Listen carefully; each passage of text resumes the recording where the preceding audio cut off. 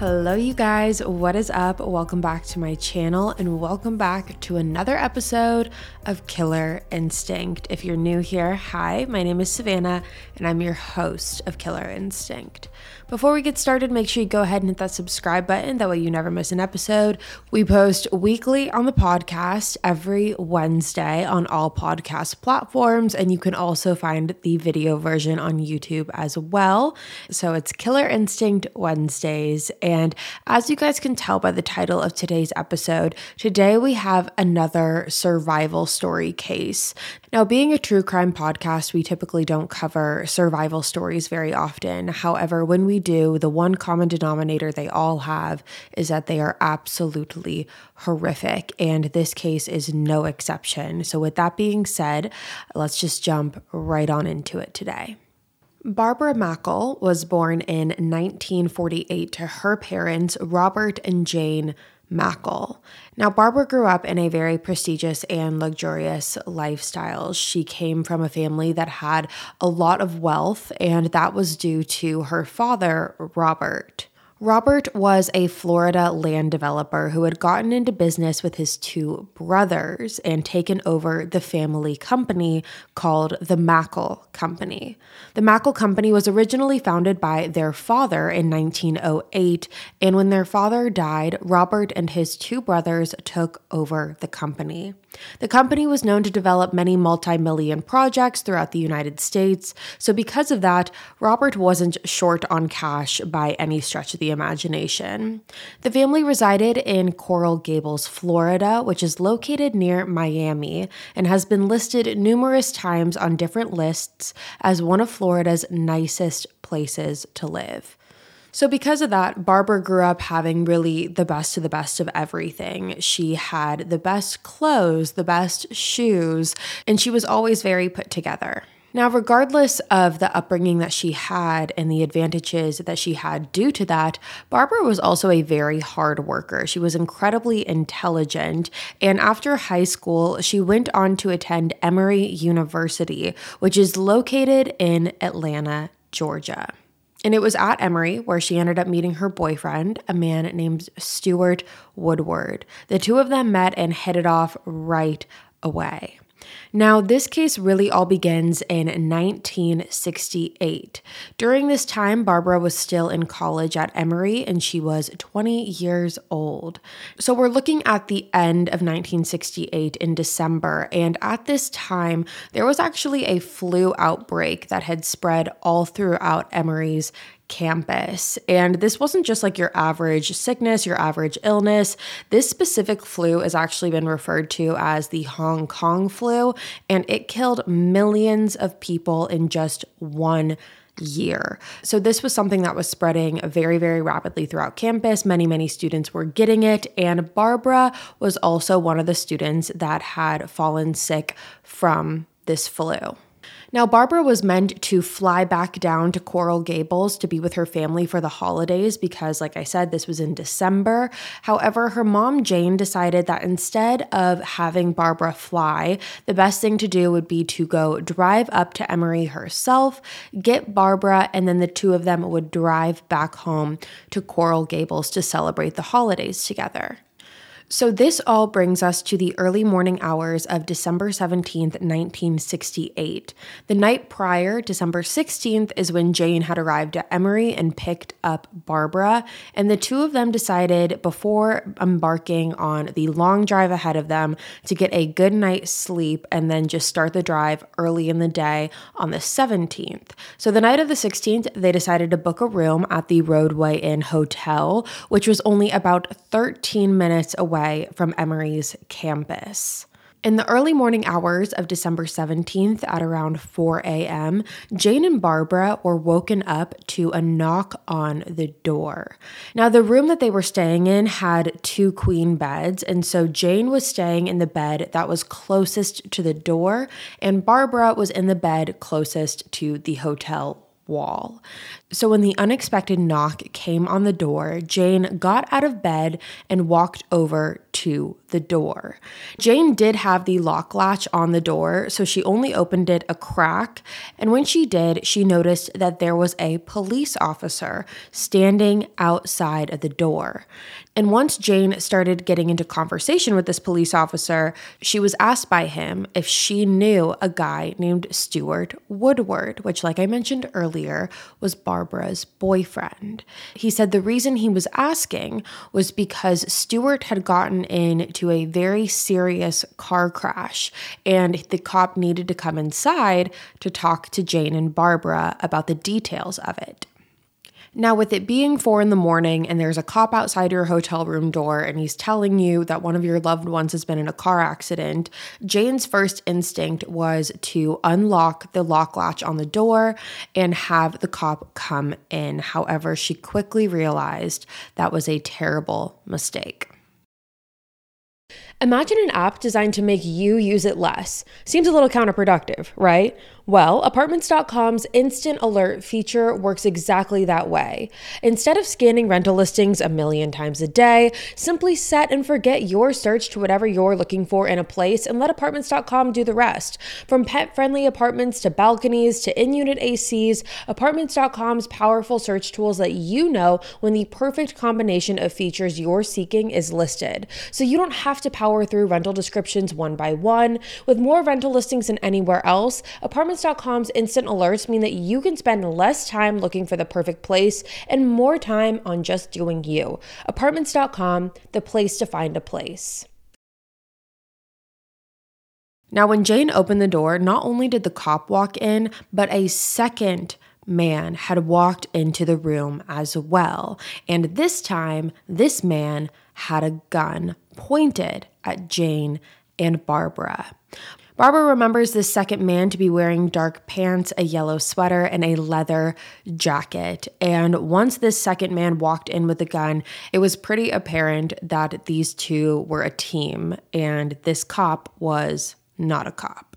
Now, at first, Barbara and Jane were both under the impression that they were being robbed. And so Jane basically told the men to take any jewelry they wanted, take any money, just don't hurt them. She offered everything she had, all of the clothes, all the material items that she could give them. She was trying to. However, that is not what these men were here for. The man with the gun pointed it at Barbara and ordered her to face the wall, while the man dressed up as the police officer began tying up Jane. He tied her wrists and her ankles together before ultimately holding a rag over her face and pinning her down in order to knock her out with chloroform. Now, like I mentioned, this is a survival story, and Barbara has written a book about her experience, and the book is called 83 Hours Till Dawn.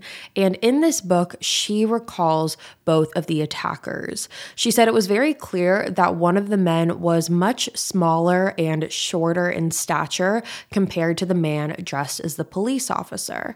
She actually quoted in the book saying that this second man more so resembled a 15-year-old boy. She thought it was a young teenager. Now, after Jane had been chloroformed and knocked unconscious, Barbara was held at gunpoint and ordered to walk to the getaway car that these two men had waiting outside for them. Now, when the three of them entered the car, the man dressed as the cop had gotten into the front seat to drive, while the man who was smaller in stature had gotten into the back seat with Barbara. Once they had gotten into the car and Barbara was able to hear both of these people communicate with each other, it became very clear to Barbara that the accomplice in all of this, the person that was sitting in the back of the car with Barbara, was actually a woman. And when Barbara realized this, she actually saw it as an advantage. She thought it would be a lot easier for her to try to connect with the woman emotionally and try to, tug on her heartstrings a little bit and play the sympathy card of, woman to woman, why are you doing this? And it did work to an extent because Barbara remembers that this woman over and over again was trying to do her best to comfort Barbara by telling her that she was going to be fine and if she listened to orders, they wouldn't hurt her. Now, ultimately, the three of them ended up driving approximately 20 miles before they ended up in a very remote, large piece of wooded land. When the three of them exited the car, they began walking through the wooded area before ultimately they landed upon a shallow grave that had a fiberglass box inside of it. Now, inside of the box were several items. There were 2 air pumps, a small lantern, 30,000 calories worth of food, as well as water that was laced with tranquilizers. Now, you can only attempt to imagine what Barbara was thinking in that moment, because when she saw this box, she knew what her fate was, and that the next demand was going to be for her to get inside of this box. Now, throughout the entire car ride and walk through the forest, Barbara had tried her best to appease her 2 kidnappers. She tried to do everything she could to keep them calm and listen to them, just as the woman in the car told her to do, because as I said, she told her to just listen and she wouldn't get hurt. However, once she saw this box and then was demanded to get inside of it, Barbara's fight or flight kicked in and she started severely panicking, and she basically told her attackers, she said, "I will go anywhere else." According to Barbara, she told them that they could tie her up in a basement, they could put her anywhere, just don't make her get into this box in the ground. If you're listening to me on the podcast and you're not watching the video where you can see the pictures, you wouldn't be able to tell. However, this box, just so we're clear, is not like a large box that has a lot of room that you can stand up in. This is a shallow grave, about 4 feet deep, that has a coffin-sized box inside of it. The box was only big enough for Barbara to just lay straight down in.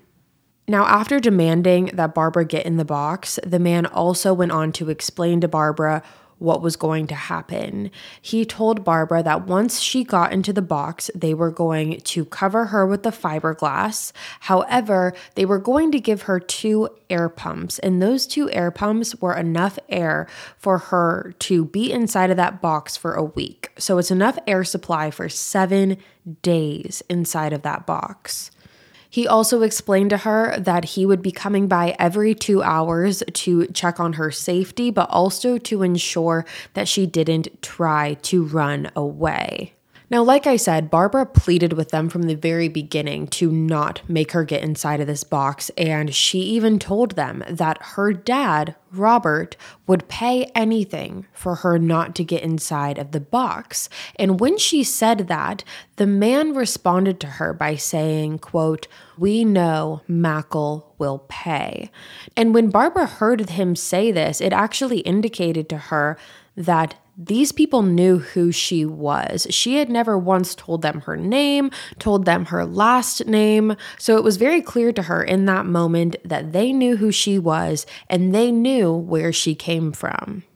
Now, ultimately, Barbara was demanded and forced to lay down inside of this fiberglass box. And when she did, the woman out of the duo tried to comfort Barbara and told her, "Barbara, it's going to be okay."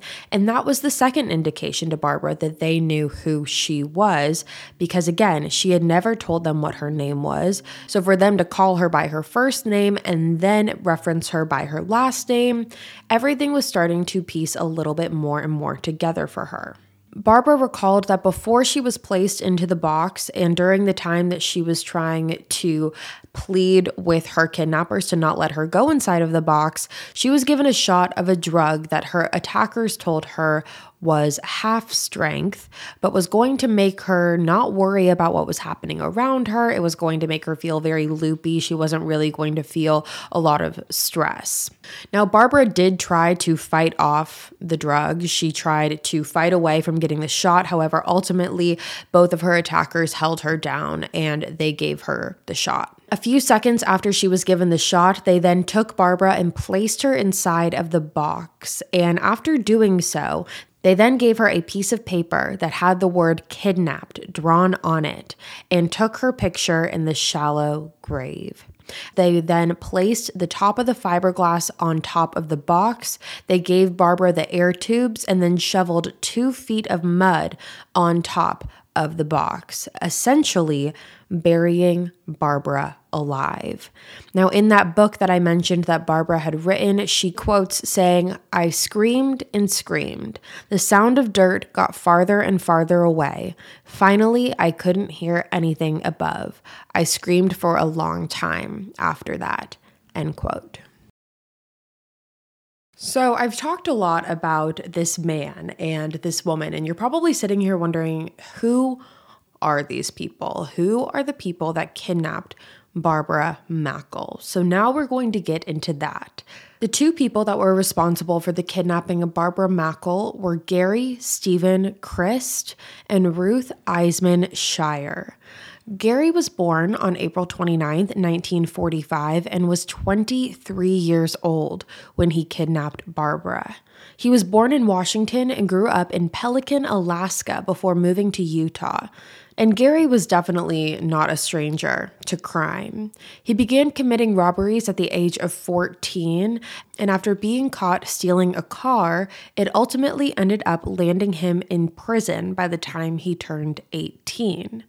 Now, Gary actually ended up escaping from prison in November 1966 with another inmate.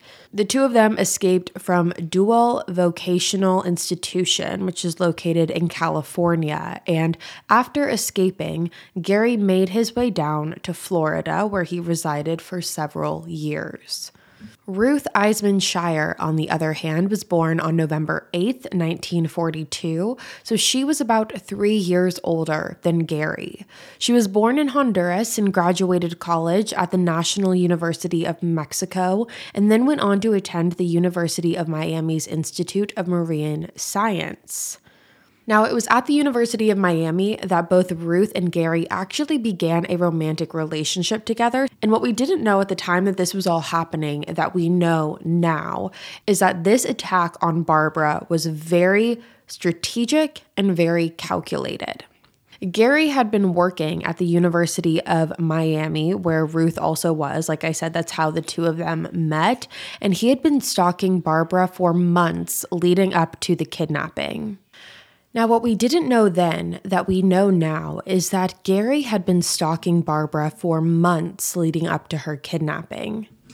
For Gary, the whole goal in kidnapping Barbara was to get ransom money. He wanted to kidnap someone that came from a background of a lot of wealth, someone who would be willing to pay a very large amount of ransom money in return for their saved child. And after stalking Barbara for months, he knew very quickly that she was going to be his target. For example, the reason that Gary knew to knock on the door dressed as a police officer and ask about Stuart was because he had been stalking Barbara for months. So he knew what her schedule was, he knew what she liked to do in her free time, and he knew who her friends were and who her boyfriend was.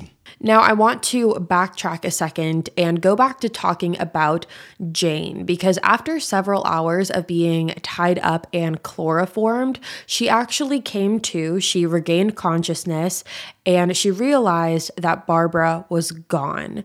Now, her hands and feet were still tied up, so she ended up hopping out of her hotel room, which caught the attention of the hotel employees, who then untied her and gave her a phone to call the police. After calling the police, she called Stuart because Stuart, again, was at the Emory campus. He was only 13 minutes away. So she called Stuart to get him to come to the motel and meet her there.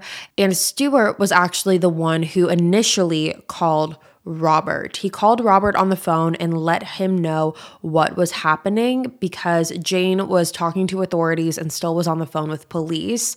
And when Robert heard what happened, he immediately got off the phone with Stuart and got a flight straight to Atlanta. Now, I mentioned that Robert was very affluent and he did have a lot of connections, one of those being Richard Nixon. And at the time that this had happened, Richard Nixon was right about to be sworn in to be inaugurated as the president of the United States. And so he was the president-elect. And Robert and Richard had known each other. They were decent friends, enough friends where Robert was able to call Richard and let him know of the situation. And once Richard Nixon became aware of it, he then called the FBI directly and spoke with the FBI director at the time, which was a man named J. Edgar Hoover, and asked Jay to direct the investigation himself, which obviously Jay complied with doing, and the investigation really began there. Now, the FBI all arrived to the Rodeway Inn Hotel, and once they arrived, they ended up taking over room 137, which was only 4 doors down from room 133, which is where Jane and Barbara were staying.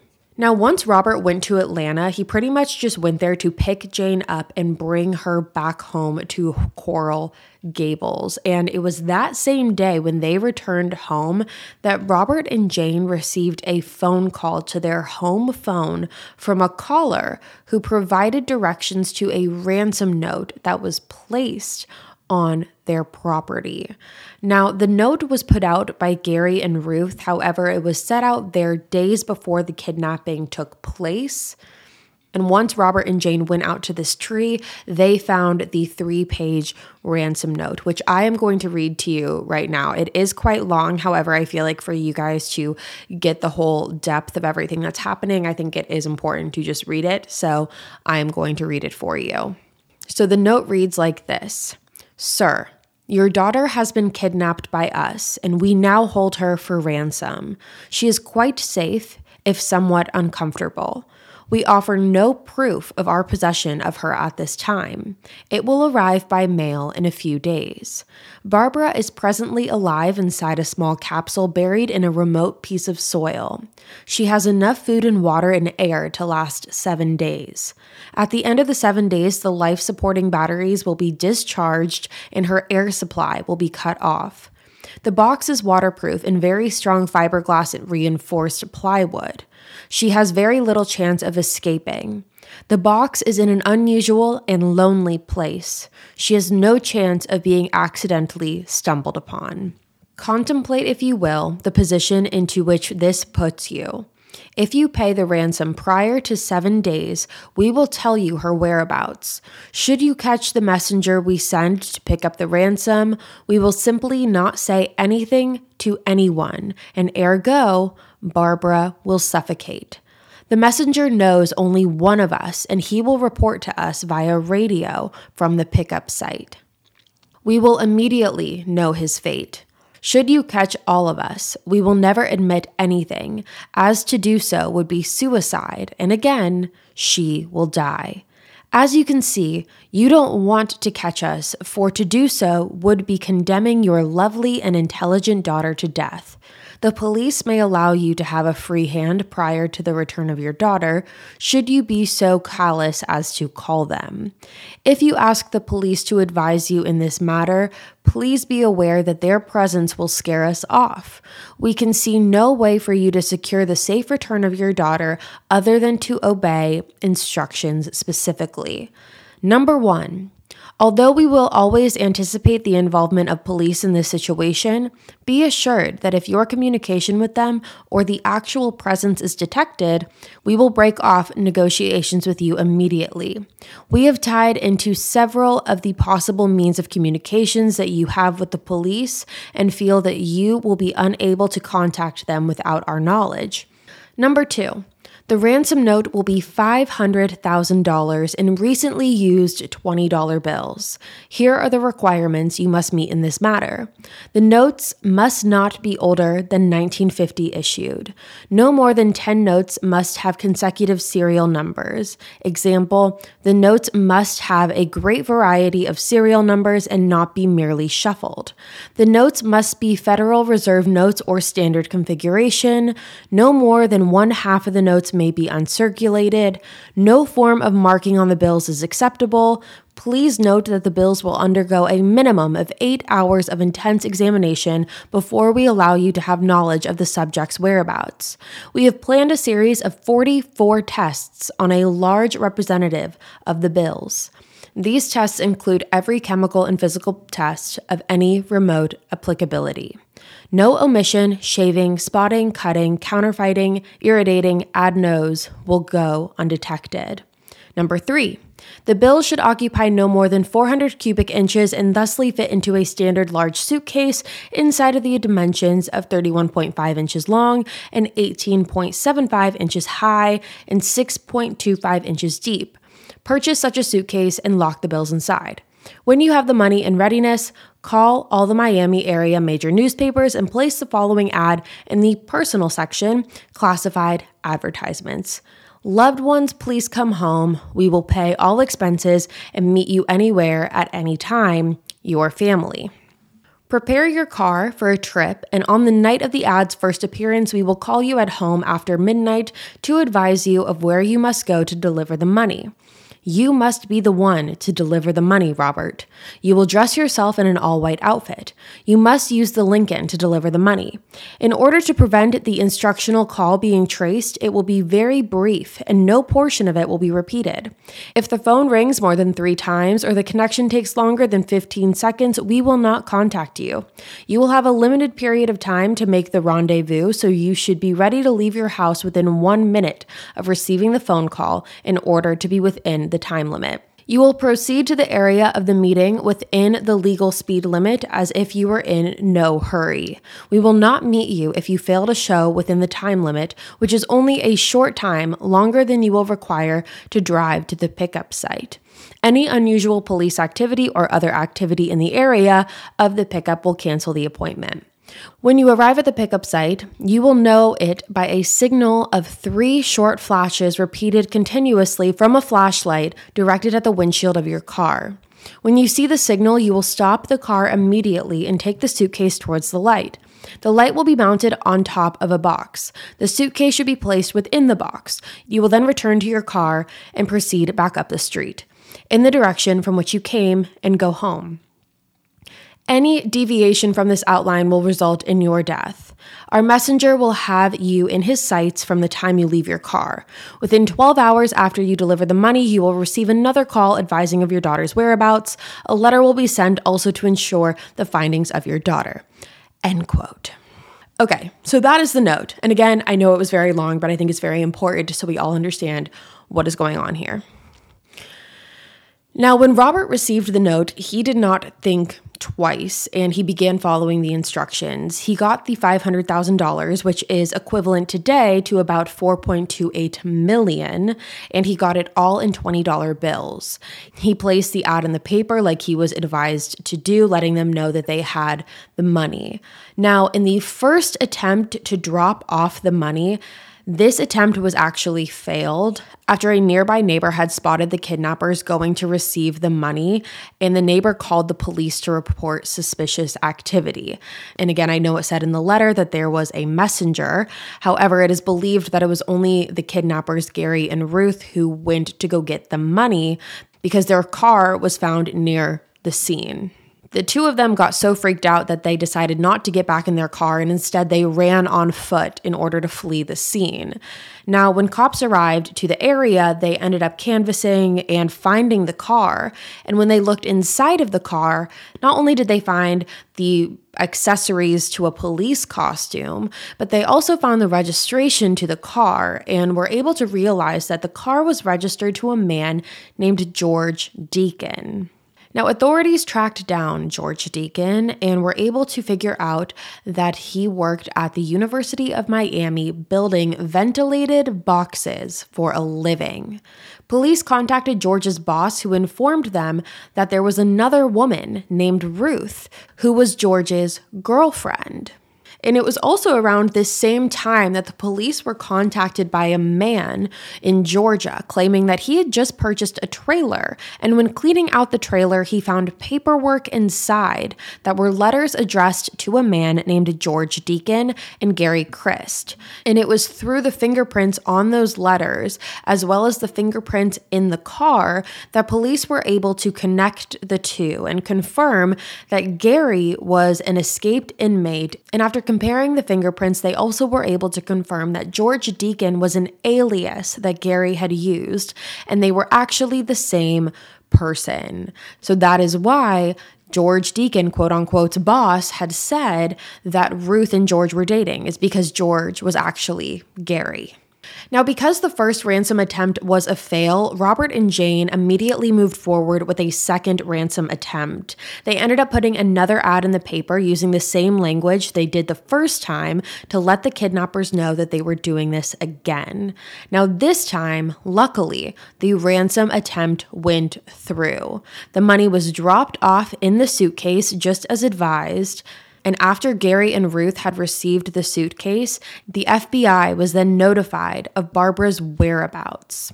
They were told that Barbara was buried near Berkeley Lake in Georgia, which is a small town located about 25 miles northeast of Atlanta. The FBI arrived on the scene immediately and spread out all throughout the area and started digging, searching for Barbara. They finally were able to find her burial spot and began digging before they ended up hitting the box that she was being held in. Luckily, when they found Barbara, she was still alive.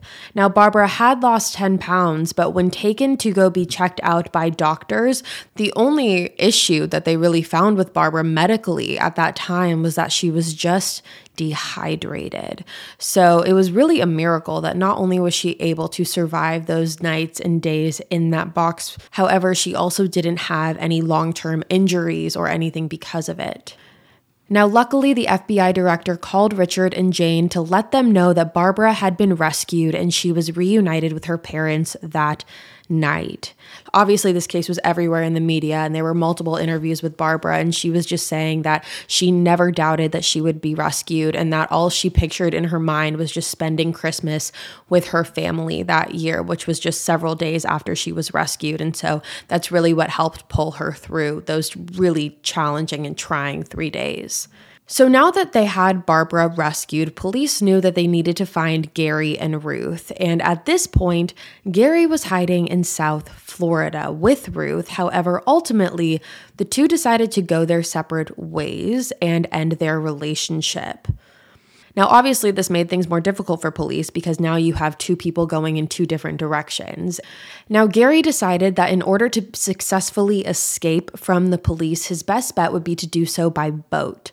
Now, since this case was all over the news and the media, most people were aware of it and knew that Gary Christ was a wanted man.